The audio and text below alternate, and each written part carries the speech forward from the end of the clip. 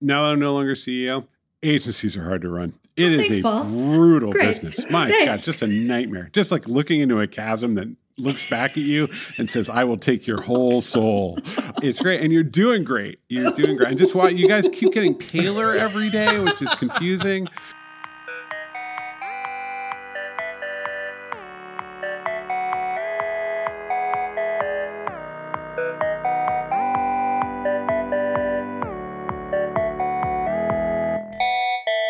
Hey, Paul, how are you?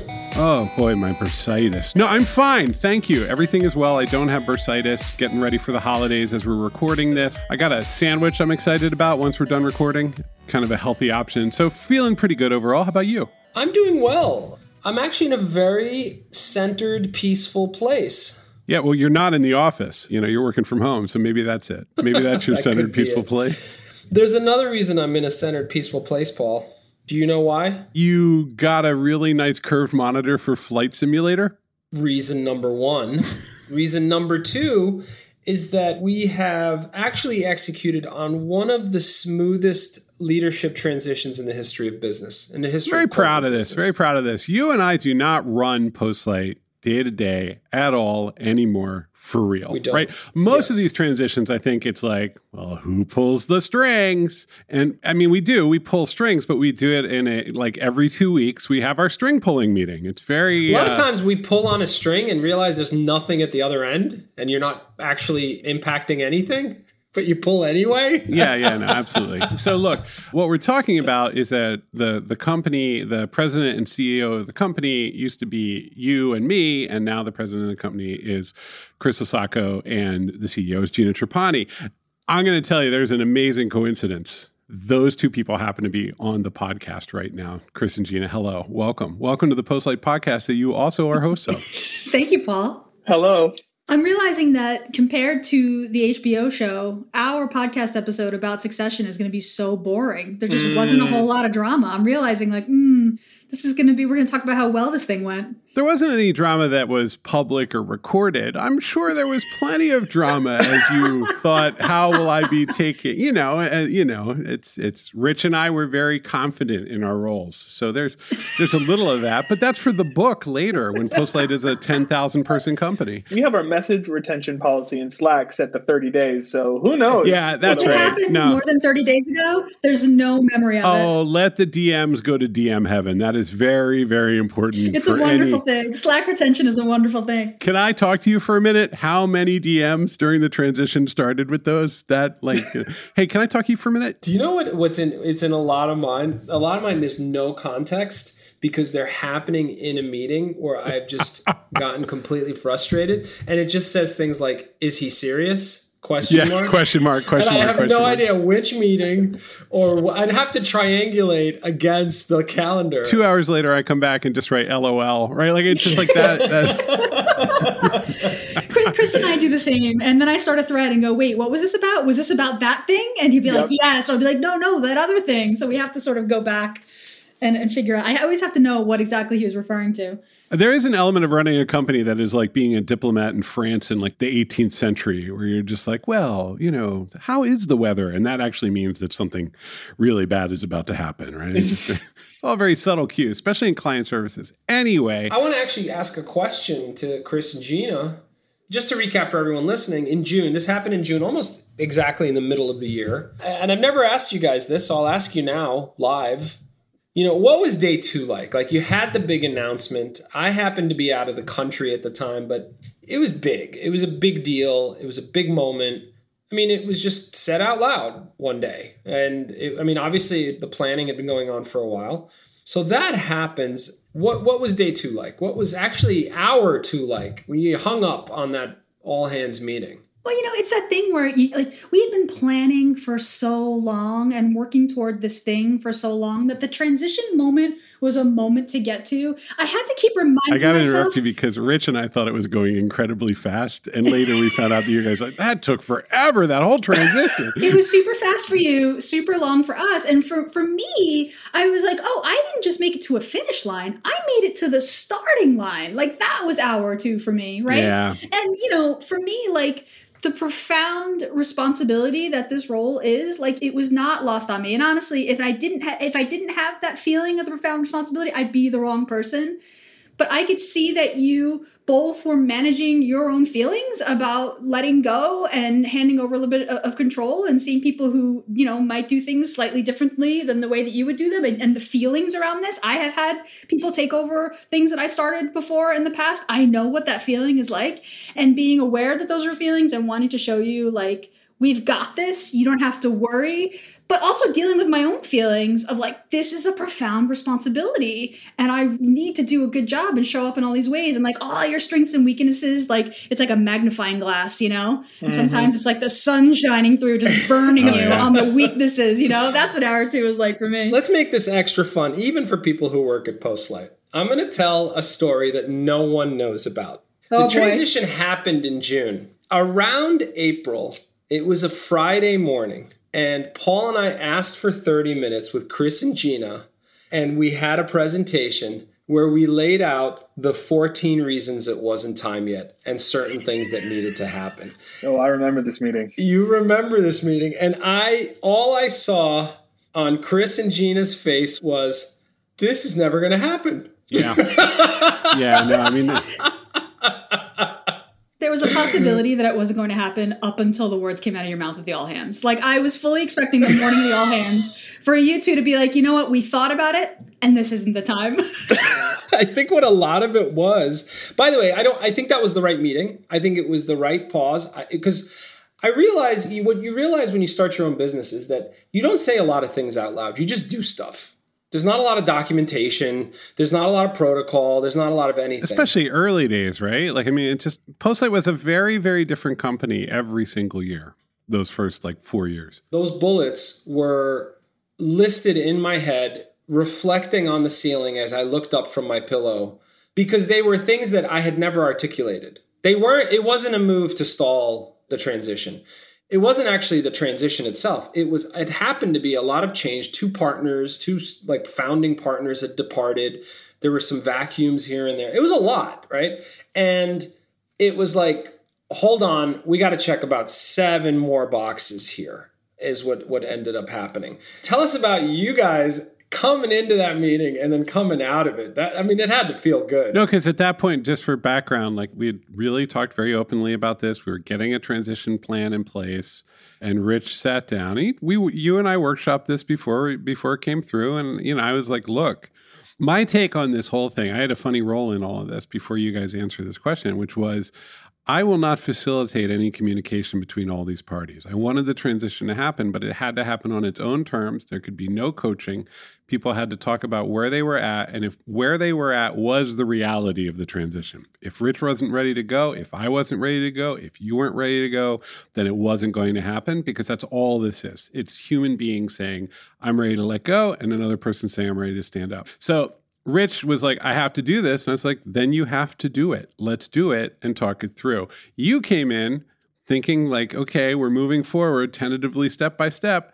How did you feel that day? The thing that you, Rich and Paul, have been so good about the whole time that we've worked together is that you center rationale for the things we do at the company around what's good for the business. It was not about my personal feelings. My personal feelings about delaying the transition were inconsequential. It didn't matter. Like what mattered was the company and the team and the stability of the business. So I tell you the honest truth, I don't remember this particular meeting specifically. I feel like there were a lot of meetings, up to the transition where there were all the things that we had to, all the boxes we had to check before we actually did it. So I don't actually remember this particular meeting, but there's like my personal feelings in the moment, like, oh, this is taking so long. I just want to I want to do this thing. And then there's like, but wait, there's some really good points here. We do need to address these issues in the business, right? And that's something that, is this good for Postlight? What's best for Postlight? That's something that I think you've really, imbued in me and Chris. Totally. We say that to one another a lot. Going through a leadership transition, it's very fascinating because there's like the Rich and Paul way of doing things that has worked really well for Postlight for 5.5 years, 6 years.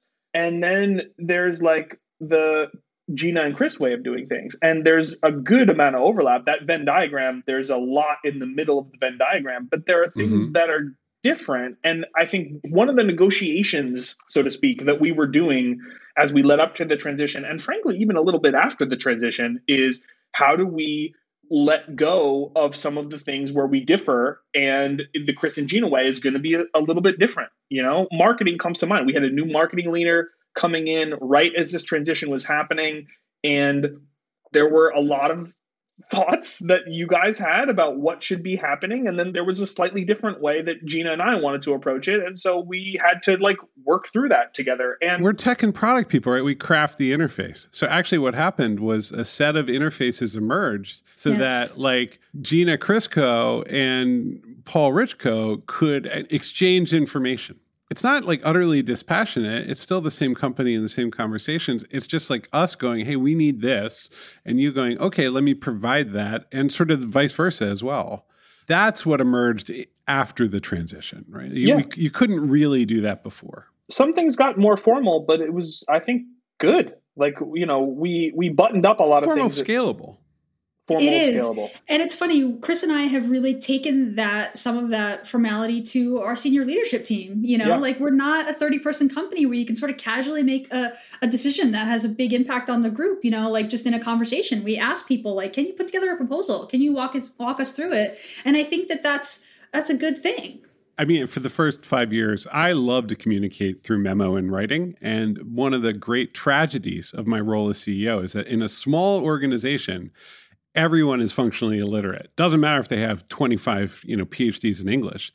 No one seems to be capable of reading anything longer than a paragraph and acting on it in a Slack message in a small org. As things scale up, documents and presentations become more and more important. And that has really evolved. Now this is an org that communicate. We have a mega deck that is a template for how we communicate internally and externally. And I have seen Google Docs with plans on them that I think people are reading and acting on. It's very, very different. Because it used to be, to get effect change at Postlight, you had to you sat down and you talked to people, and you talked to them enough that they then would enact that change. And it was it was almost like society forming. It was very interesting to see. One of the ways that I sort of processed the change was coming to understand, I find comfort in control. The way No, are you kidding? That's so surprising. I'm shocked. We've worked together for so long, and I just didn't know. This beautifully illustrates the comfortable rapport between the four of us. No, we do joke about it. We have metaphors where I always refer to it as bone in mouth, just a dog. Also very flattering. Most of the time, and you guys know this is happening because we'll meet and then Paul and I will talk about how you're managing the company. Mm-hmm. Right. It's wonderful, right? It's a great feeling. 80% of the time, you got it right. Saying that out loud, not flattering you, I wouldn't have done it much differently. Is that like a B+? It's a C+. 3% of the time, you get it wrong. Do you know what the other 17% is, Gina? So 80 is right, 3 is wrong. There's 17 left. You know what the 17 is? I don't know, but I hope it's good. The 17 starts like this. Why would they not do that? And what that speaks to... Boy, you just described 80% of my Slack messages from you. Well, no, but what that speaks to is my own issues with how I process change and how I would go and do things. It's such a preposterous question. To ask why you wouldn't change the color scheme to mint green without ever talking to you and never assuming you should do it ever is insane. It's entirely insane. God bless Paul Ford, because for whatever reason, he tends to just fan the flames of me asking why you didn't do something.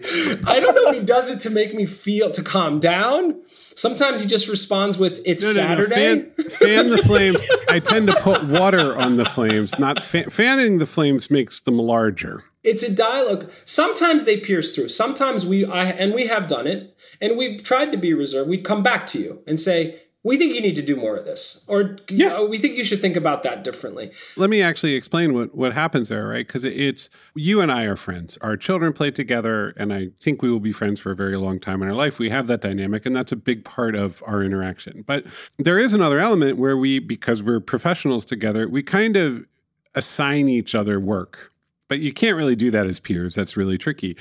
I trust your paranoia very much, and I learned to trust it the hard way because I came in like, oh, we're going to build a company based on puppies and hugs. And you're like, no. But over time, I realized that there is actually room for probably more puppies and hugs than you might have expected. But at the same time, your paranoid instincts as an operator sure were validated by events way more times around things like contracts, proposals, execution, all these sort of aspects of running a business, especially as we got bigger, that are just kind of just grisly. You were in there and you'd be like, and you get all upset. And I'd be like, oh, what's he talking about now? And then like 6 weeks later, and I know that Gina and Chris have had this experience. It's very frustrating when somebody's right, but your paranoia is very, very valuable. So I feel that my job as your business partner is to not suppress that instinct, but just like listen to it thoroughly, not internalize it, not let my own anxiety go up, but then think about like, okay, what is this telling us? And how can I go back to Rich and how can I go to other people and kind of get people to act and see this without maybe the sense of urgency and panic that it might have come across in the initial communication. And I actually this is now a healthy dynamic in my life. I think that this is a really good use of you in an organization. You mean between you and I? Yes, and also just like it's good for Postlight. Well, is it? I mean, that's what I want to ask Chris. It's not good if it's directly coming from you and fanning out to the organization. I think it's okay if it's coming to me and then we filter it together. Gina and Chris, I mean, answer separately. I mean, a lot of this is about instinct. I can't write you a 3-pager that hands over a set of instincts that if you just read it, you have the instincts. Talk to us about that intangible and how you think about it. Because instincts drive decision-making, right? Decision-making doesn't just happen because there's an owner's manual. Because this is a wild business. The agency business, for those that are not in the agency business listening to this podcast, it's a wild business, right? So there's no manual. How do you cultivate those instincts? How do you start to listen to them? How do you act on them? I mean, let's say the important thing, which is that you develop instincts through years of experience. So from a sheer number of years of experience that you, Rich, have been in the agency business, than I've been in the agency business, there's just a big delta there, right? And with experience, you develop judgment, you develop history, you develop scars, and you're like, I'm never going to cut myself there again. That happens over time, and it isn't something you can communicate with a 3-page memo. So, I mean, Chris and I will always take you and Paul's thoughts and feedback and suggestions with like full open hearts, because you put in the years. I mean, you started this thing, right? You put in years that in a position that we didn't. By the time it gets to us, apparently it's filtered through Paul. If you send us 5 bullet points, it's human to be like, oh, okay, great. Like we have to now deal with this feedback. Yeah. But then we go through it. We take 2 and say, they didn't have context. This doesn't matter. But these 3 are really good points. And Chris and I said that to each other a bunch of times. It's annoying that Rich is so right so often. Like, he's right about this. And it's annoying that he's right about this and that we didn't catch it, but we should take this feedback and act on it. And we do. We're actually saying something without saying the actual words. So let's say the actual words. You don't report to us. We don't have directives. You have goals, high level, high altitude goals. But Paul and I meet with you once a week. It's semi-structured, catching up on some key things. But you don't report to us. We don't assign you work. You don't have directives that you have to go execute on. In fact, you've started to build a very particular muscle that took me years to build, which is you sort of nod at some requests that aren't actual requests that sound like suggestions but are meant to be pushier than suggestions. And you hope we forget about them. And sometimes we do. And that's a very powerful thing. You also increasingly, they know what's coming. I've seen some definite swoop-ins like mid-meetings where they're like, great, Rich, we'll talk about that with you later. And it's they know. This is all with a wink. But look, managing that and understanding and appreciating, this melts down if we don't give the leadership that autonomy and there isn't a dynamic where we can talk to each other, but it's clear that ownership is what it is. Like, people at Postlight don't know this out. They don't know. Nobody knows the actual power dynamics. We've got 120 plus people at Postlight. There's probably 120 different perspectives on how the working relationship is, right? But I think as time goes by, it's becoming clearer and clearer that you guys have taken the wheel. And I think you guys wanted that. I think you wanted the wheel. Yeah. So here's a really hard question for each of you. Give us an example of something like, man, as soon as I get the wheel, I'm going to stop doing that, or I'm going to change that. I'm going to bring an end to that bullshit. Gina's opening up. Yeah. I want to hand this to Chris, because in our first week, Chris and I, we meet. Our meetings are very casual. They're conversations where we do a lot of async. So we do a lot of async. We have a constantly running agenda where we write to one another versus meet. But he shows up in a meeting with me and he says, there's something that I want to talk you through, and I have a deck. So now this is unusual. You make decks you present a deck for to me, each other. Yeah, so he's presenting just to me a deck. And so he brings up this deck. The first slide is a photo of his degree in theater. He says, I want to caveat this whole presentation with this. I have a theater degree. And I said, yes, I know this about you. I have an English degree, just so everyone knows, in creative writing. And I said, okay, Chris. And now I'm like, what's about to come? And then, Chris, I want you to talk through. It was like all of your frustrations with the way that things worked at Postlight. Like, here's how we're going to fix them. Can you please share this deck with us? Please. No. We're never seeing that deck, Rich.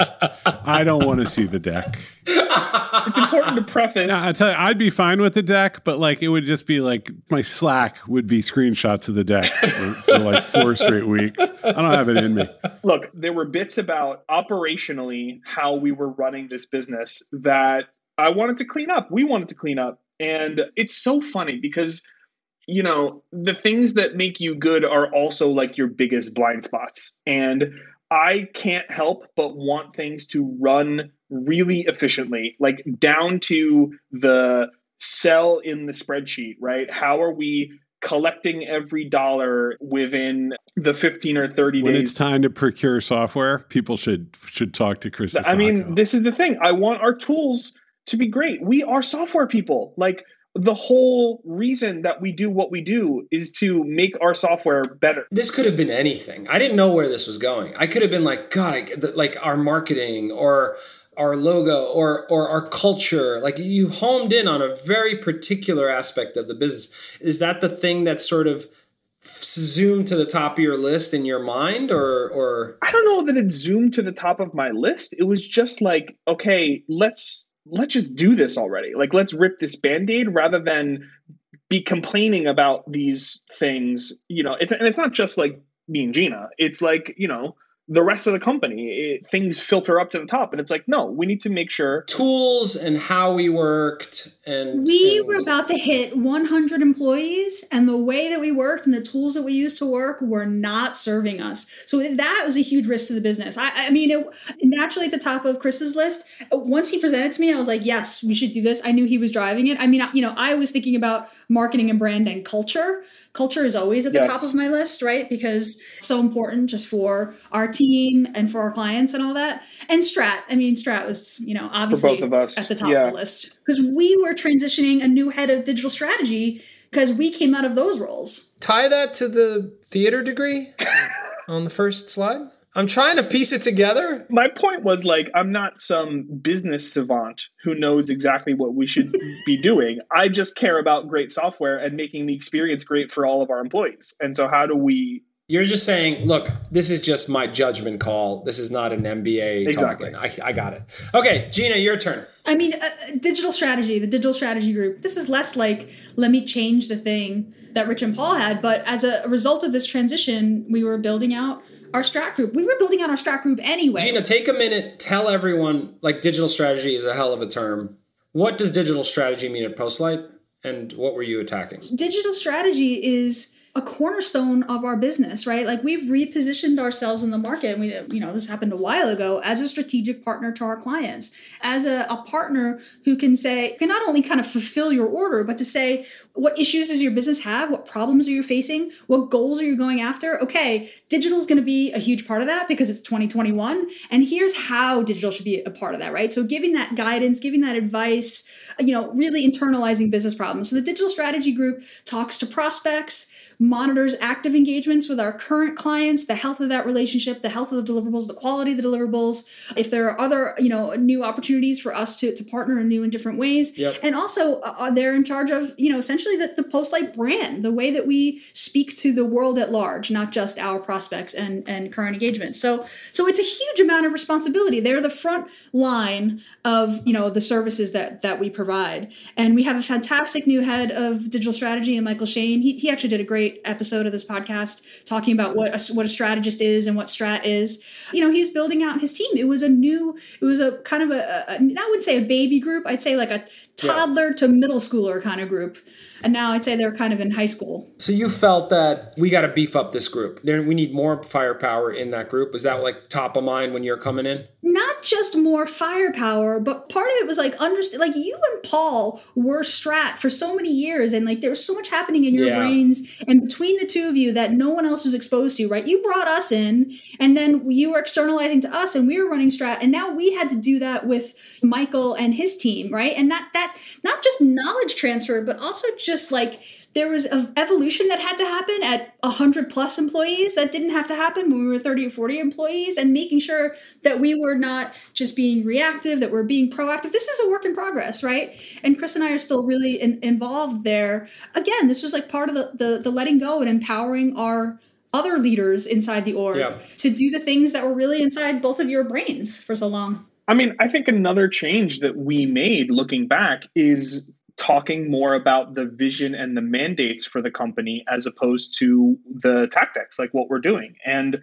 we probably didn't have to do it when we were 35 people, but as we've crossed 100, it's like we need to chart the path here. Where are we going? And that's really hard for an agency, actually, because there is no central product that is our mission. Paul, for a long time, you said craft is our mission, and I think that's still a big part of our story. But the vision statement that Gina and I crafted is really around our clients. We want to impact lasting change for our clients, and we want every single person at the company to internalize that, like, that's why we're doing what we're doing, and our mandate is to grow around that vision. I want to shift gears a bit and talk about how, like, this wouldn't have happened. I mean, Paul and I, this was ultimately Paul and my call. I mean, let's say it out loud. We don't have a board. There's other partners, but this was a decision that Paul and I made together.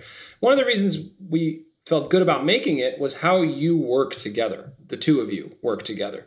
Obviously, we're outside looking in, but the dynamic is remarkably smooth, almost scary smooth. You ever see, like, that marriage where everything is too perfect and everyone is too nice, which means it's about to burst into flames any minute? It's your paranoia, Rich. Yeah, it's my paranoia again. But I guess talk about that. Like, how did you guys sit down and say, all right, I'll take this side of the house, you take that side of the house, and that working dynamic? Now, we just learned today that you guys make PowerPoints for each other, which is sweet and cute. But talk about the dynamic and throw us a morsel. I mean, there must have been an ugly... Do you ever have a meeting where you're like, you know what, I'm done, and you hang up? Did that happen yet? Not yet. No? I've hung up on Paul like 60 times. Not yet. Come on, guys. We should tell the company and the world that you are joking there. Like, it is the same.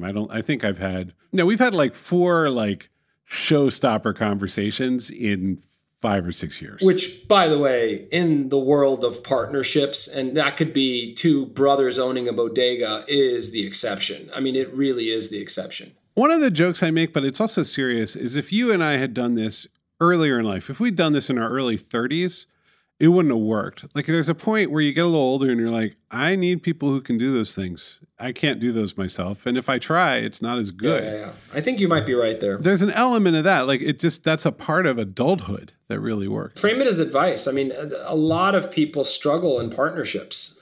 What makes it work? I feel like the things that are coming to mind are like very cliche, but like mutual respect. Like, you have to look at the person on the other side of the table and feel like, yes, they are smart and good and making the right calls, making the calls that you would make. Like, Gina and I agree on like 97% of the things that we would do, individually. And then the 3% that we disagree about, I feel like we're very quick to either come to resolution or be like, this isn't what I think we should do, but I'm going to go with it. It's always surprising. We're always like surprised when there's a disagreement. It's funny, Chris and I have worked together at Postlight for years. I reported to you at one point, Chris, I think in the very beginning when I first joined. I remember you giving me a performance review at some point, like very early, like 2016. Huh. But then we were in kind of different parts of the company. We didn't our work streams didn't require us to interact a lot. And then we started working on the MTA project together, and that's when I really, really started to like see into Chris's, the way that he thinks about product, the way that he handles tricky client conversations, the way that he pushes forward platforms. And I just like this, just a tremendous amount of respect and admiration grew there. Chris doesn't get hot under the collar or react in an emotional way in meetings, or something I struggle with. So I've learned a lot from him that way. And I've been in a lot of business partnerships throughout my career, different kinds of business partnerships. And this one is very, very healthy and positive. I think that we're very upfront with one another. At one point, we had a conversation where Chris said to me recently, I don't know, maybe it was a couple months ago or a few weeks ago, he said to me, I feel really accountable to you. And I feel the same way. I feel very accountable to Chris, like as his partner. And so it's very healthy. I mean, I'm sure that we're going to have a blowout at some point. I don't know. But it hasn't happened. Why not? That was a joke before. Start the countdown. But this bit about working together, that is real. Like, I think Gina and I both really care about the work. And so getting to work with the MTA was an amazing project, great client. But, you're on the front line. You're in the trenches together. So you're seeing, how do you motivate a team? I was watching Gina build relationships with our client stakeholders and seeing firsthand she's exceptional at this. And she knows how to position this team and frankly, this company in a really amazing way as we think about, what's ahead. In the context of the MTA, it was for Mercury, this project that we were working on, but it was almost a direct line to, okay, as we took over digital strategy, how do we think about, positioning Postlight in the same way? So doing the work together and finding your vibes through that's a great. I mean, it was a key driver. I mean, when Paul and I would talk, and it wasn't a trivial decision. It took over a year of a lot of consideration. The dynamic on that project and the way you guys worked together was definitely in a lot of the conversation. Paul, you were going to ask. Well, I mean, here we are talking about what happened and how it works. Now is a chance. What do you see coming? You're working together. You're about to get into your second 6 months. You're going to be headed towards a year. What's going to happen in your relationship and in how you're running Postlight? You truly are settled in the job. I mean, it really is our parts of managing and mentoring and leading feel increasingly done. Feels like you've got the reins. So what now? How are you going to scale this thing? What you going to do? I feel like we spent our first, half of the year, the first 6 months really navigating the team through this change and turning inward and making sure that we were efficient, that we had good processes and good tools, and we established our senior leadership team. For me, 2022 is turning outward and spending more time with our clients and writing more and getting out there and speaking more and being on the podcast more.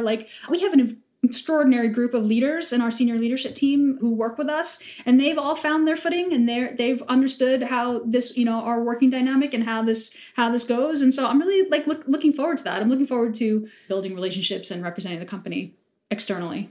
Yeah, we also have to continue to invest with scaling comes the challenges like onboarding and making projects run efficiently. We have this framework called Core, which we've talked about on the podcast before.